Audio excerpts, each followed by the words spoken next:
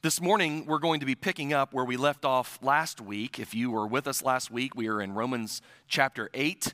If you grabbed one of the guest Bibles, we're on page 909 still. If you weren't with us last week and you don't know quite where we have been, after this morning, anytime this week, you're welcome to connect with us online. We have all of our services are streamed on Facebook Live. You can go and get caught up to past sermons and messages there. We put all of our sermons each week up on our YouTube channel, so they're there as well. And also, we have a podcast that you can get through any of the Spotify or Apple Music or any of those, or just from our website. We put all the sermon audio there as well, so you can get caught up. But if you remember, for those of you who were here last week, we set out to demonstrate that Romans chapter 7 is not the Bible's expected norm for the Christian life. And we, of course, see this in the text. It's not something we bring to the text. It's something the text tells us. The man that Paul is speaking as there in that chapter is not Paul. He's not talking about, this is not his testimony about himself. It is instead a hypothetical man used rhetorically to make a point. And this is indicated there in that chapter in verse 5, where Paul says there, when we were controlled by our old nature, notice the past tense of his verb there, when we were controlled by our old nature, sinful desires were at work within us. And the law aroused these evil desires that produced a harvest of sinful deeds resulting in death. In other words, back before we were liberated by Christ and empowered by the Spirit. He's talking about a particular situation in the life of God's people. Back when we lived according to the flesh that was very much opposed to God, very much an inward principle and power that kept us bound to sin. And we're awakened to the possibility, or not to the possibility, we're awakened to the reality that there's something more than that, and yet I lack the power to reach it. It's out of my grasp. And from that verse 5 on, throughout the chapter, those verses go on to describe what that reality was like. What is it like to have this awakening, this awareness of just how sinful I am and just how far I have to go and how I am powerless to ever get there on my own? That's what Romans chapter 7 is describing. Those verses are not meant to describe the norm for the Christian life. And I want to reiterate that to you and to myself, because we are being bombarded with a different message about Romans chapter 7 everywhere we look throughout evangelicalism. We're being force-fed this notion that Romans chapter 7 is the sum total of the Christian life today. That yes, Jesus saves me, Jesus forgives me, I am justified, he's done something for me, and that's it. And I think Paul would say, well, no, there's that and more. You're not just going to be a sinner. He has something more for you than that in this life. We also know from the scriptures that Paul can't be describing himself in chapter 7 because what he says in chapter 7 doesn't align with his own testimony. If you were to turn over to Philippians chapter 3, listen to what he says there. There in chapter 3, the man in chapter 7, as you recall, is the one who wants to do what is right, who wants to do what is good, who loves God's law with all of his heart, but he doesn't do it. He doesn't do God's law. In fact, he can't do God's law. But look what Paul says here in Philippians chapter 3 concerning himself.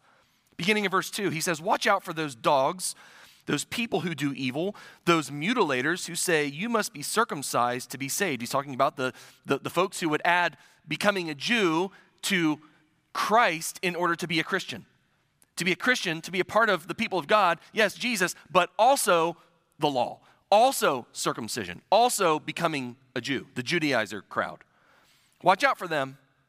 Verse 3, for we who worship by the Spirit of God are the ones who are truly circumcised. It's not a circumcision of the flesh, it is a circumcision of the heart. For we rely on what Christ Jesus has done for us. We put no confidence in human effort, though I could have confidence in my own effort if anyone could. Indeed, if others have reason for confidence in their own efforts, I have even more. Verse 5, I was circumcised when I was 8 days old. I am a pure-blooded citizen of Israel and a member of the tribe of Benjamin, a real Hebrew, if ever there was one. I was a member of the Pharisees who demand the strictest obedience to the Jewish law. I was so zealous that I harshly persecuted the church. And as for righteousness, I obeyed the law without fault. Does that sound anything like the man in Romans chapter 7? And yet I hear Bible teacher after Bible teacher after Bible teacher tell me that Paul was saying those verses in chapter 7 of Romans about himself. And I don't see it in the scriptures. That doesn't describe, this testimony here of his life before Christ does not square with what he says in that other chapter. But here's the thing, even if Paul had written chapter 7 as his own testimony and wrote what he says here in Philippians there, even if that was what we find in that chapter, even then, his conclusions would have been the same. Because look what he says there in verse 7 of Philippians chapter 3. Look how he continues. I once thought these things were valuable. He once put all his stock into his own righteousness, his own ability to keep the law, his own ability to do all the things without fault. I once thought these things were valuable, but now I consider them worthless because of what Christ has done. Yes, everything else is worthless when compared with the infinite value of knowing Christ Jesus, my Lord. For his sake, I have discarded everything else, counting it all as garbage, so that I could gain Christ and become one with him. I no longer count on my own righteousness through obeying the law. Rather, I become righteous through faith in Christ. For God's way of making us right with himself depends on faith. I want to know Christ and experience the mighty power that raised him from the dead. I want to suffer with him, sharing in his death, so that one way or another, I will experience the resurrection from the dead. In other words, even the greatest righteousness that one could produce by keeping the law can't hold a candle to the righteousness that comes by faith in Christ Jesus. And so, I reiterate what we started last week, and if it sounds like we're just repeating ourselves, it's for the sake of emphasis. We have to break free from the modern half gospel that is being taught and preached throughout churches in modern American evangelicalism. I reiterate it. Suggesting Romans 7 is the biblical expected norm for the Christian life is not only bad theology, it is bad exegesis, which is another word, a fancy word for interpreting the scripture. It's not how we interpret it here, and it's not how we experience the life of God here. But I get it. I get it. I am like you. I too struggle with things. I too have hardships, and I have difficulties, and I fall short. I'm no different than you. God has called me to preach. He's called me to lead. He's called me to shepherd. But I'm a sheep just like you. We're all part of the flock. And sheep, for anybody who's ever been around sheep for 10 seconds in your life, know that sheep are stupid. You and I are stupid. And if you're offended by that, it's because you're too stupid to realize how true it is. No, I'm just kidding. I'm just kidding about that. I get it. It feels like when we read the Bible and we come to a passage like Romans chapter 7, it feels like, yeah, that's my life. That's where I'm living. This is what makes sense to me.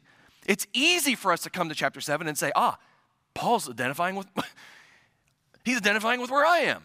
This is all I can ever hope for. And we have a hard time with going from chapter 7 to something like chapter 8. Even on this side of justification, it's not just a hard thing for someone who hasn't become a Christian yet to understand. It's hard for even Christians to wrap their minds around and to reconcile. How do these two chapters possibly go together in my life? How does my life connect with both of them when it feels like it only connects with one? We come to chapter 8, which I would contend, and I think the scriptures contend, is the Bible's expected norm for the Christian life. The Bible doesn't see you living in Romans chapter 7. The Bible sees you living in Romans chapter 8. And yet we come to that chapter and we look at our lives and we say, man, chapter 8 is just so out of reach for me. We find ourselves all too often locked in old patterns of behaviors, don't we? Persistent sins that beset us, sinful proclivities. That's a tendency towards certain sin. We have these appetites, these desires in us that are clearly not of the Lord, but of the flesh. We mess up over and over, and we wonder, skeptically I might add, if God could ever do anything more in my life.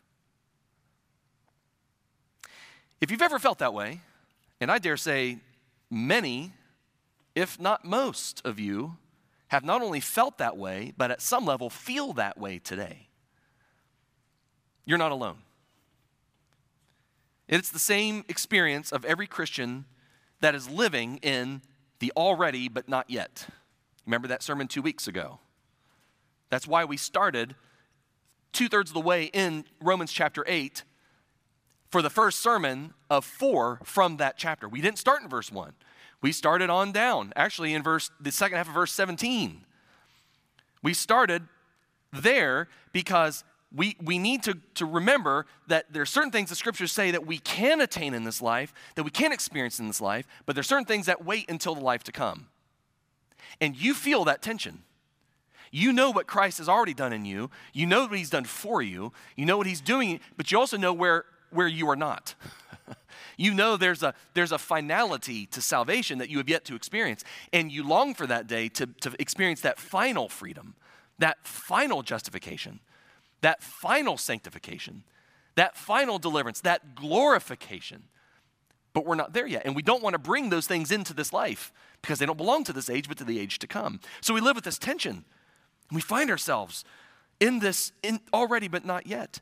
And we feel this pain. It's that inevitable pain that we experience when God comes into our lives and he begins to dig out the roots of sin. It's painful.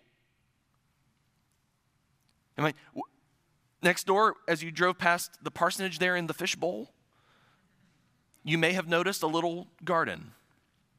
And that little garden sits on a bed of mulch that sits atop one of those little gardening tarps. I don't know if they're called, but it's to prevent the weeds from coming up. But every now and then one finds its way through somehow. It's just proof that the devil is still at work in the world. And I have to go and pull those things out of there. And usually I'm so bad at it, the top breaks off. I'm like, great, well, I guess I'll have to do this again in about a week. But sometimes I get it. And I get those roots. And as they come up, it makes this like really satisfying sound because it's coming from underneath the tarp. It's just really like, oh, it's immensely satisfying when I pull it. And it's like, there's like, you see this much of the plant up top, but it's like 10 times as much beneath.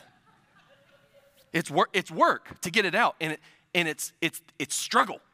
And you are a weed. No, okay, you are not a weed. The sin in you is a weed. And you see it's, the top part, don't you? You see it when you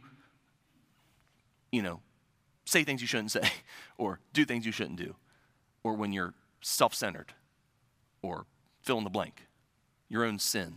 You see the top part, but there's a bottom part.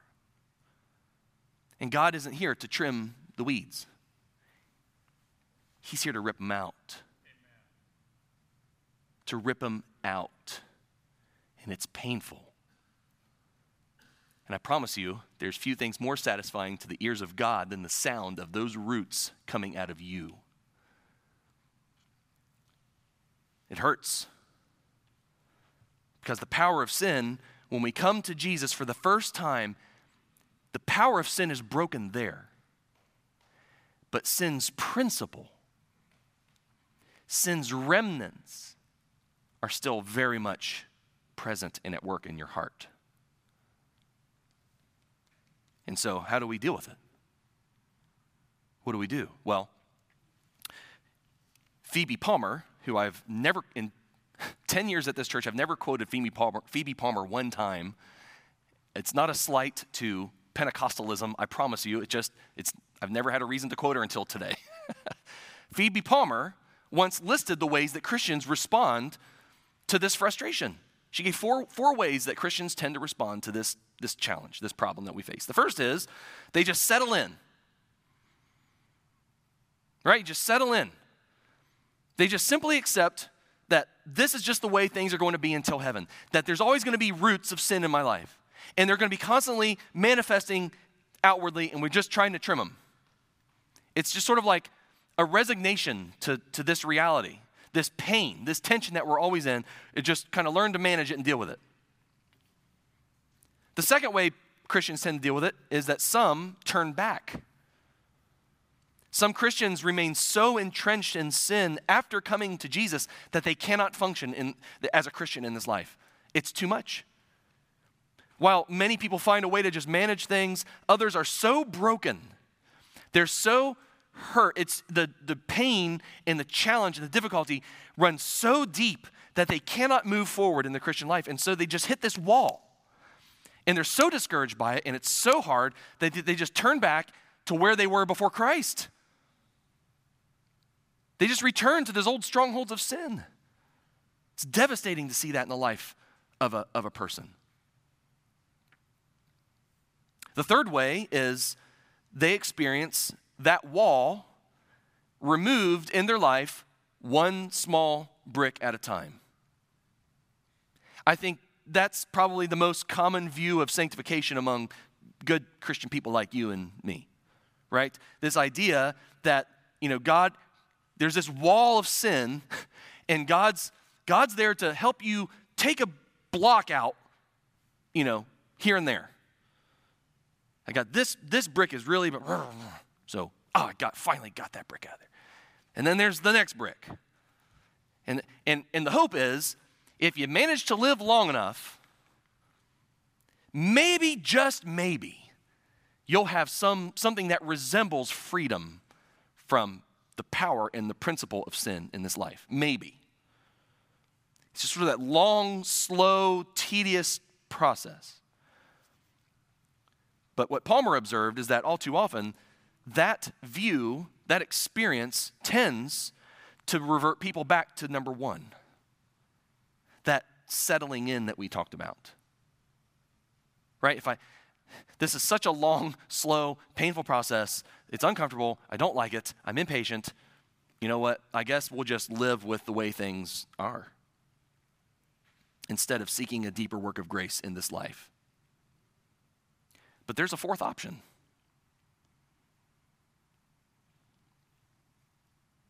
And it's one that you are going to hear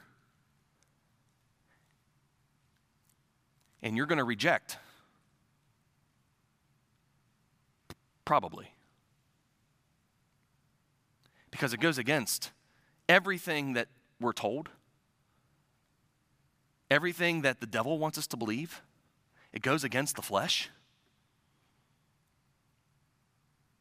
But it's what this church, in this denomination, in this theological heritage, has stood for from the beginning. There is a fourth option. That God, by the power of the Holy Spirit, can bring down that wall in an instant. That he can obliterate it in your life. In a work of grace so decisive that you can align your will with his will. That you don't have to be constantly butting heads with the Holy Spirit. That you can walk victoriously in love. Love for God, love for neighbor. Today. 1 Thessalonians 4, verses 3 and 7 says, God's will for you. What is his will? Oh, his will is for you to be holy. And he has called us to live holy lives. Holiness is God's will for you as a Christian today. And like you, I want to know how. Okay. We know what our church believes. We know what our denomination believes, what our theological heritage believes, what Wesleyan Arminianism believes. We can see it throughout the teachings of the larger church throughout the centuries. We know what the scriptures say. I hear you, Pastor Sean, but how? Well, that brings us to our sermon text this morning. How's that for an introduction?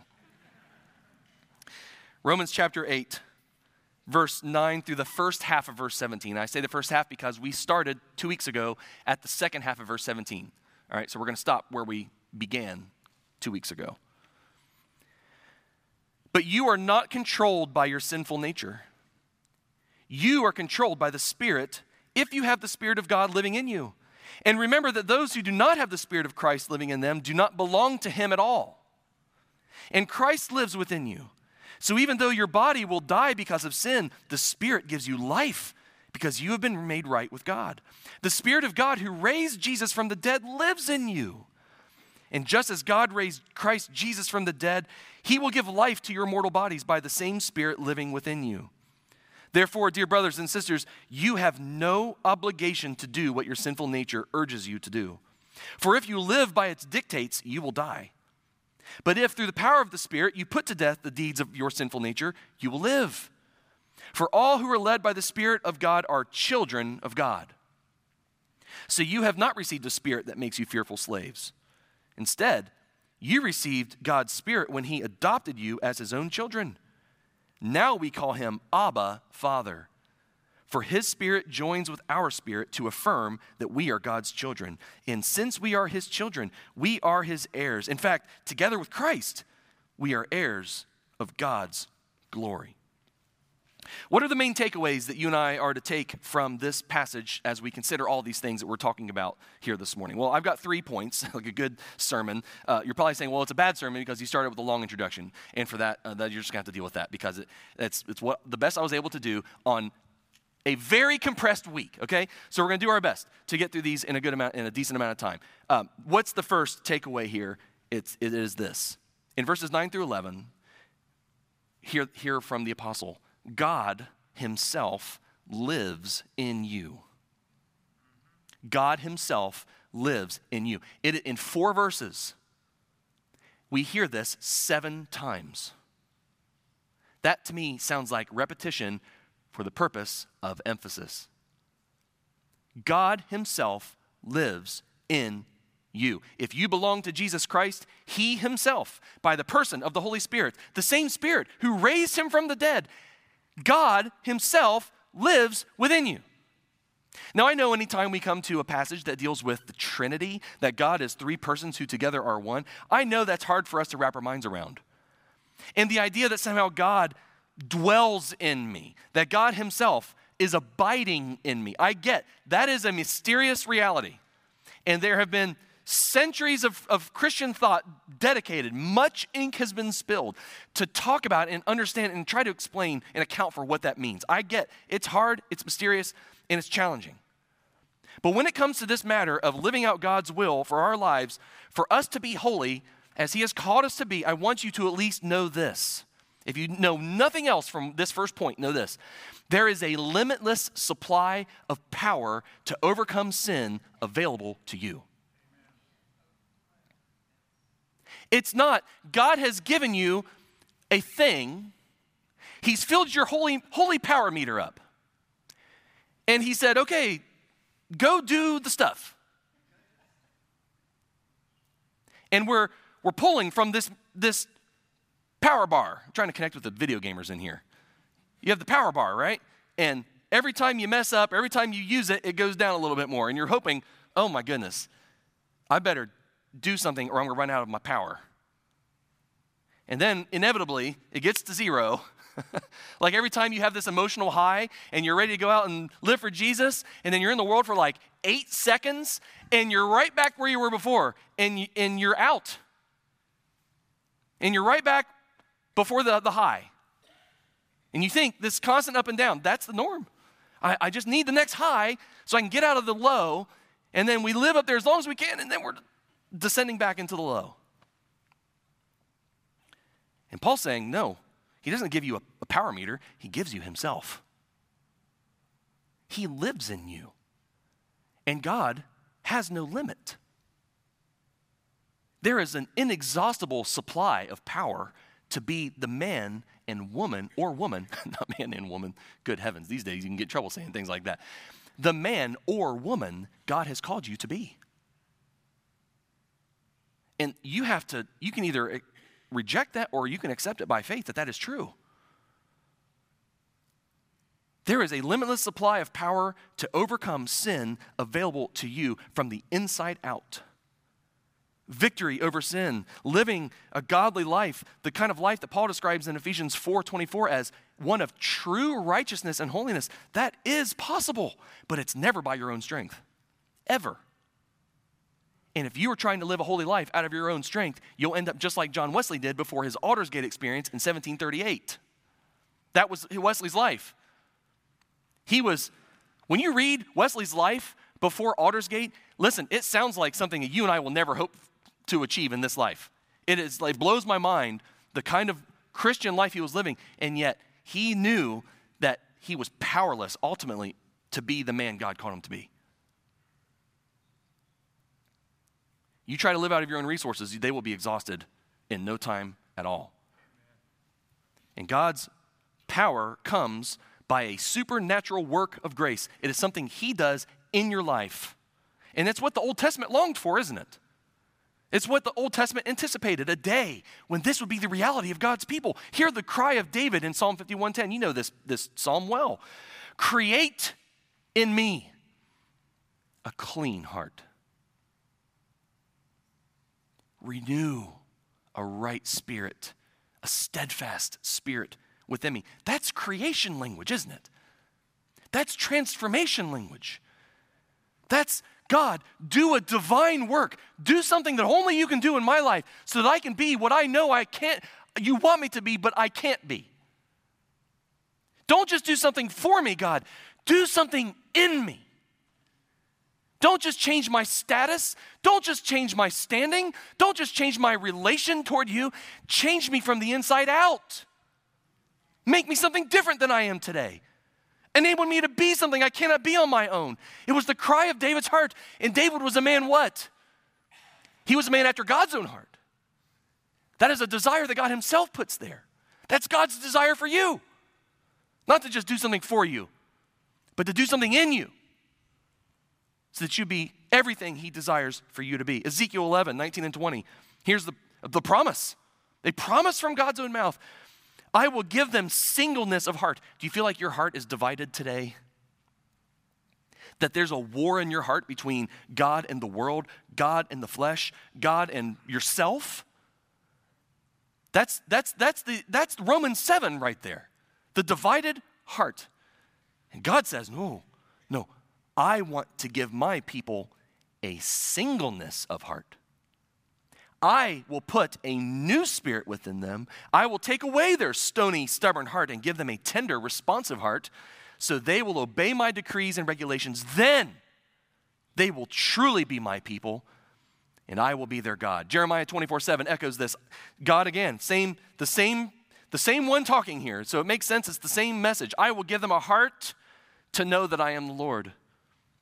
And they shall be my people, and I will be their God, for they shall return to me with their what? Their whole heart. Again, in chapter 31, I will put my instructions deep within them. I will write them on their hearts, and I will be their God, and they shall be my people. In every one of those passages, the promise is for God himself to do something on the inside of his people. It is a work, a divine, supernatural work that results in obedient living and grace-filled belonging. Did you catch that? The result of this is that they will truly be mine and I will be theirs. We're going to come back to that here in a moment. Listen to how Peter in 2 Peter 1, verses 3 and 4 describes this promise being fulfilled in the New Testament. By his divine power, God has... How has this happened?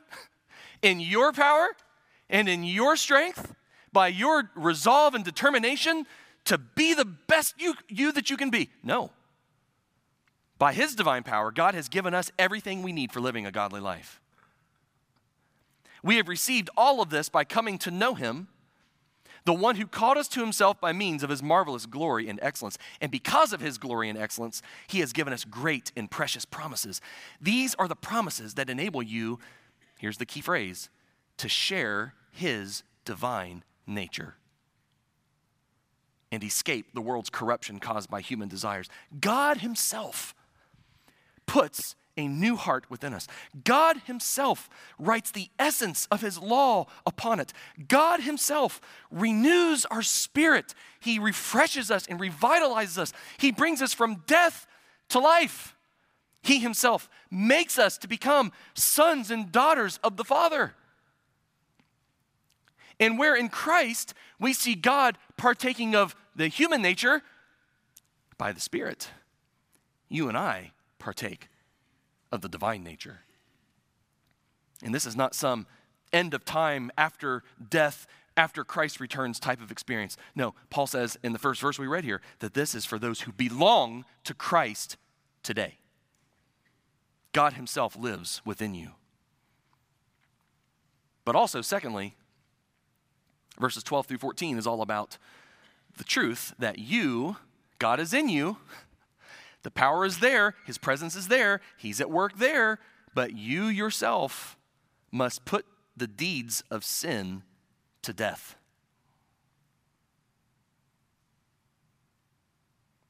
You must put the deeds of sin to death. Which tells me that we have a part to play in this, don't we? All throughout the chapter here, we find imperatives for the Christian. Yes, it's about what God has done. That's verses 1 through 4 of chapter 8. These remarkable things that God has done. And Paul will return to the things that God has done throughout the chapter, because you and I need to be reminded that it's ultimately not about what we do, it's about what he has done, but then we must respond. There's exhortations for us. Verse 5, you must think about things that please the Spirit. Verse 6, you must let the Spirit control your mind. There's a permission that you and I have to give God to do the things he wants to do. It's the divine yes, isn't it, Miss Camille? Where we say yes to him. Yes, Jesus. Yes, Holy Spirit. Yes, Father, I grant you access to my heart. We call this consecration. I consecrate myself to you. In a real totality sort of way. I remember the day I did it. I remember it was the night I did. I've talked to you about it before. It was in Hollow Rock Camp Meeting in 2002, July of 2002, at a missionary service. The sermon was from Philippians chapter 2 on the downward spiral of Jesus in becoming a man to the point of death, even death on a cross. And I knew that God was calling me to say yes to him with all of who I was. Not part of me, all of me. And I went down to an altar, and I didn't know everything, what it meant, or what would happen. I just knew that God wanted all of Sean. And God got all of Sean that night. And that night changed my life forever. You have to let, that's what he says in verse 6, let the Spirit control your mind. Verse 12, you must put to death the deeds of your sinful nature. Now, it's not the only place Paul addresses this, by the way. If you go to Galatians chapter 5, Paul talks about this there, this conflict between the flesh and the Spirit, and he's talking about all these same things, and he'll say this in verses 24 and 25. Listen to this, it's the same thing. Those who belong to Christ Jesus have nailed the passions and desires of their sinful nature to his cross and crucified them there. Since we are living by the Spirit, let us follow the Spirit's leading in every part of our lives. In other words, there is a crucifixion of the flesh and a determination to be led by the Holy Spirit that occurs in the life of a Christian, that has to occur in the life of a Christian. Paul says back in our chapter here, to put those works of the flesh to death. That's crucifixion language. That's execution language. You have to kill it today. It's not going to happen automatically, and no one's going to do it for you. You have to do it. God reforms our desires and empowers our will, but we have to choose to allow him. We have to choose to align our will with his. You have to do something, church. It's not all done for you or to you. And we want a crossless salvation. We want cheap grace. We want God to do everything and us do nothing. And that's why you see a powerless church having zero impact on a culture spiraling into hell. We've settled for a half gospel. We're silenced out of fear, and we're not living the kind of godly lives he's called us to live.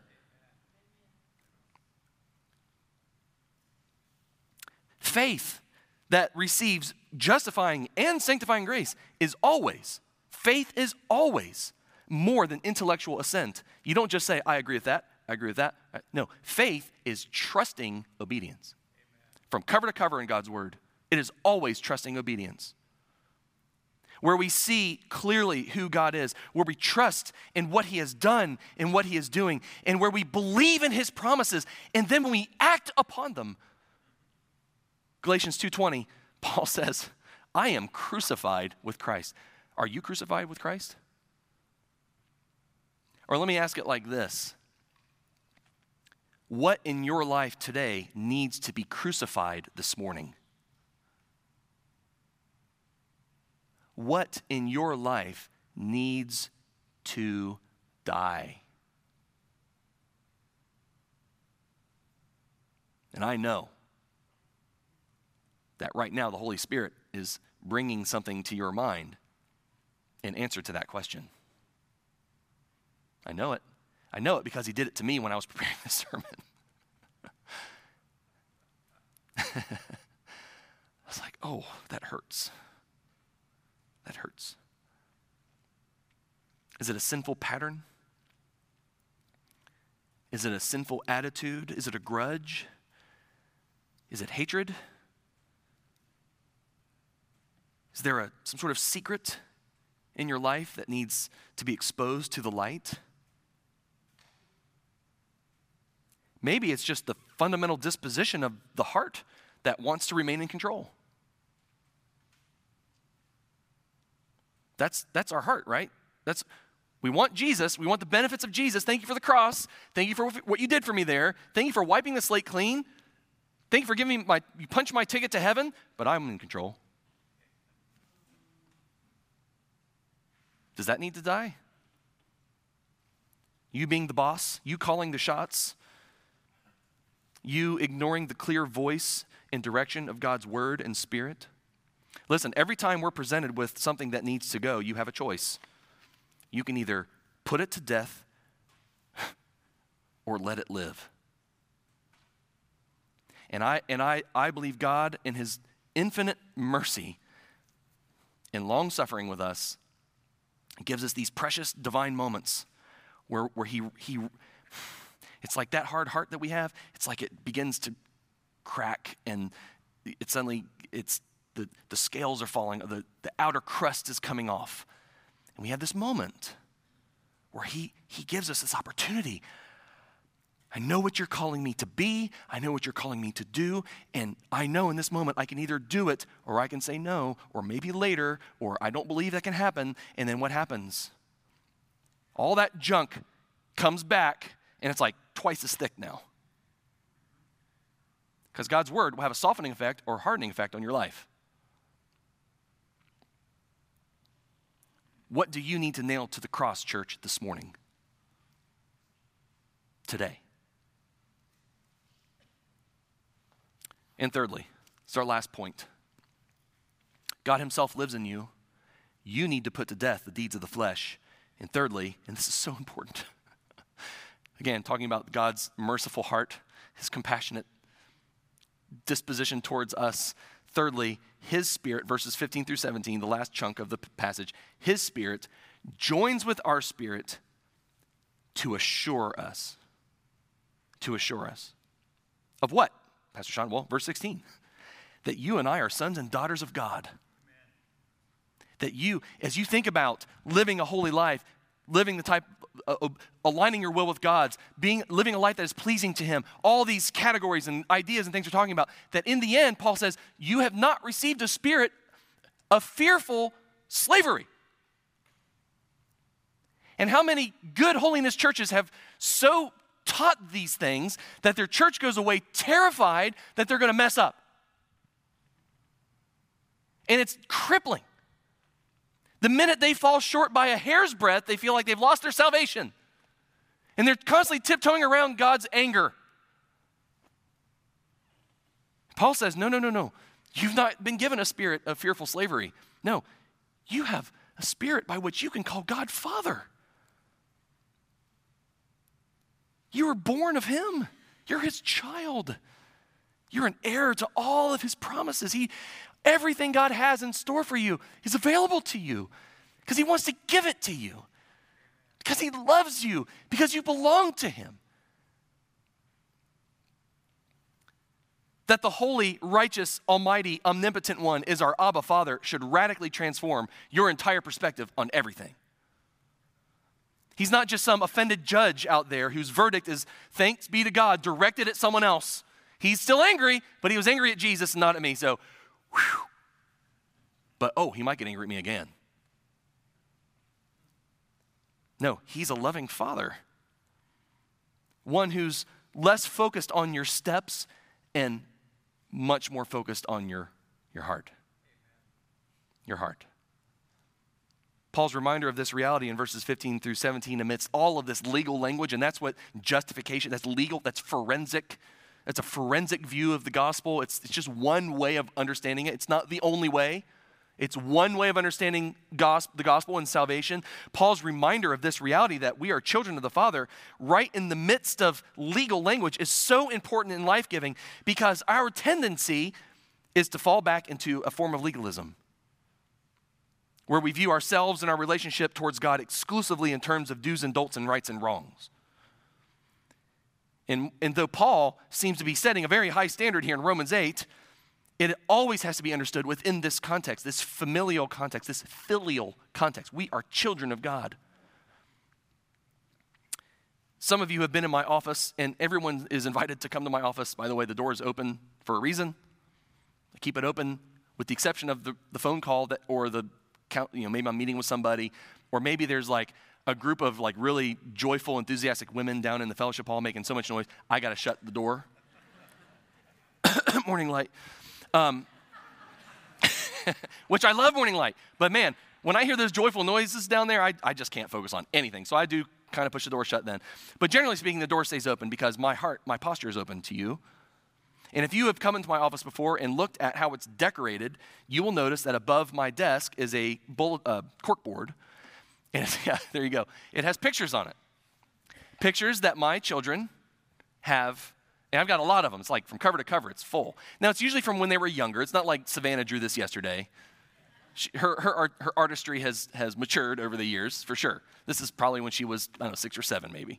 But it's covered in pictures like this, and I wanted you to see a few of them. There's the first one from Savannah. I think the next one, there's from Will. Look at that masterpiece. And there, of course, is Nathan's, and I don't even pretend to know what's going on in this picture. Now, when you look at those pictures, what do you see? Be honest. You see scribbles. You see like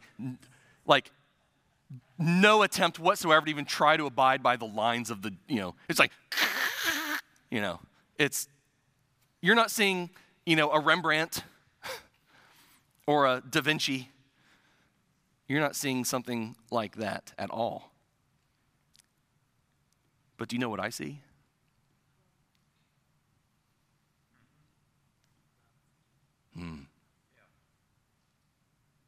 See where I'm going with this, church? I see imperfect expressions of perfect love.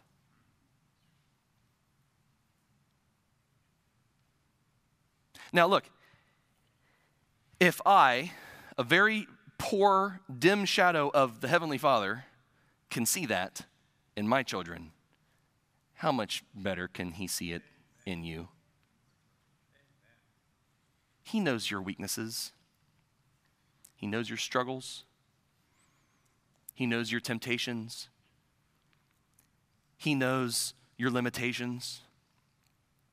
He supplies mercy upon mercy. He is long-suffering. He is patient. He is tender yet firm. And he is working tirelessly to conform you into the image of his Son by nature, the Son of God. And by the way, that was his vision from the beginning. Read Ephesians chapter 1 if you don't believe me. God's idea in his mind and heart was to make a people that resembled his Son. That's his goal. That's the teleos, the end result of it all. He is working now, today. His dream is for you to be his masterpiece. And when you and I come to him in faith and say, Father, my life is a mess. I've done the same stupid things for years. I want to love you with all of my heart. I want to love you with all my soul and my mind and my strength. I want to align my will with yours. I want to be obedient. I want to live a life that pleases you and brings you glory, but I can't. And his response is, my child, there is grace for that. There is transforming grace for that. There is a work that he can do and will do in the hearts of his children, one that results in what John says in 1 John 4:18, what John calls a perfect love. God can perfect your love. Not perfect in some absolute sense, not perfect in some like you've reached this point and it can't get any greater, it can't get any better, but there's a sense where it can be full and complete and undivided for where you are at this point in life. He can make your heart whole today so that you can love him in obedience to his commandment. His commandments are his promises. He doesn't tell you to do something that can never be done by his grace. He tells you what he can do, what he wants you to do, and then he's the one that enables you to do it. As Paul says in Romans 5:5, God sheds his love abroad in your hearts.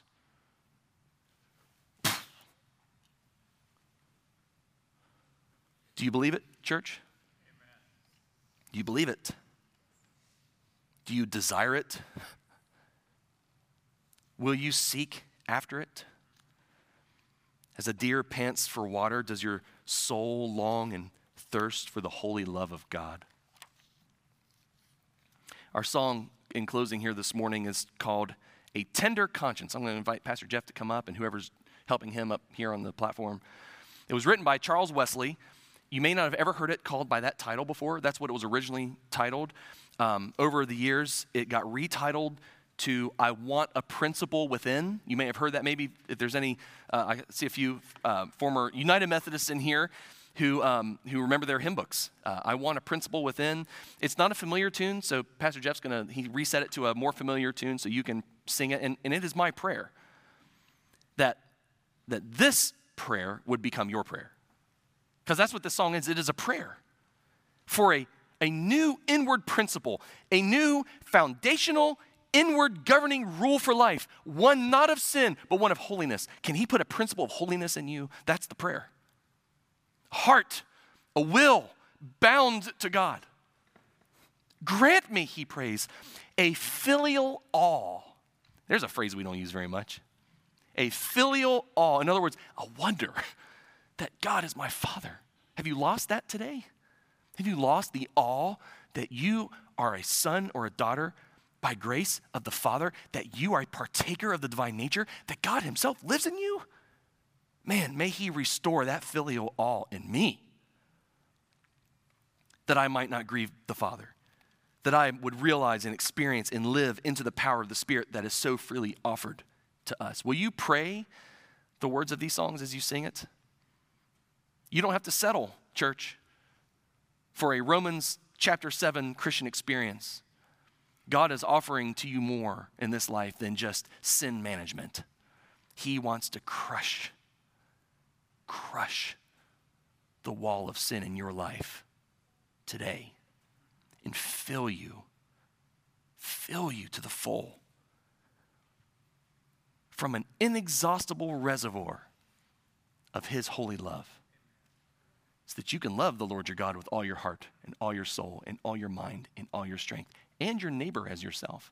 You can. The great commandment can be your life today. May the God of peace himself sanctify you completely, Paul writes in 1 Thessalonians 5. May the God of peace himself sanctify you completely. May your whole spirit, your whole soul, your whole body be kept blameless at the coming of our Lord Jesus Christ. He who calls you is faithful. He will surely do it. Will you let him do it this morning? Stand with me, and we're going to close with the time of singing and prayer. If you want to come and pray that God would crush a wall in your life, please come and do it.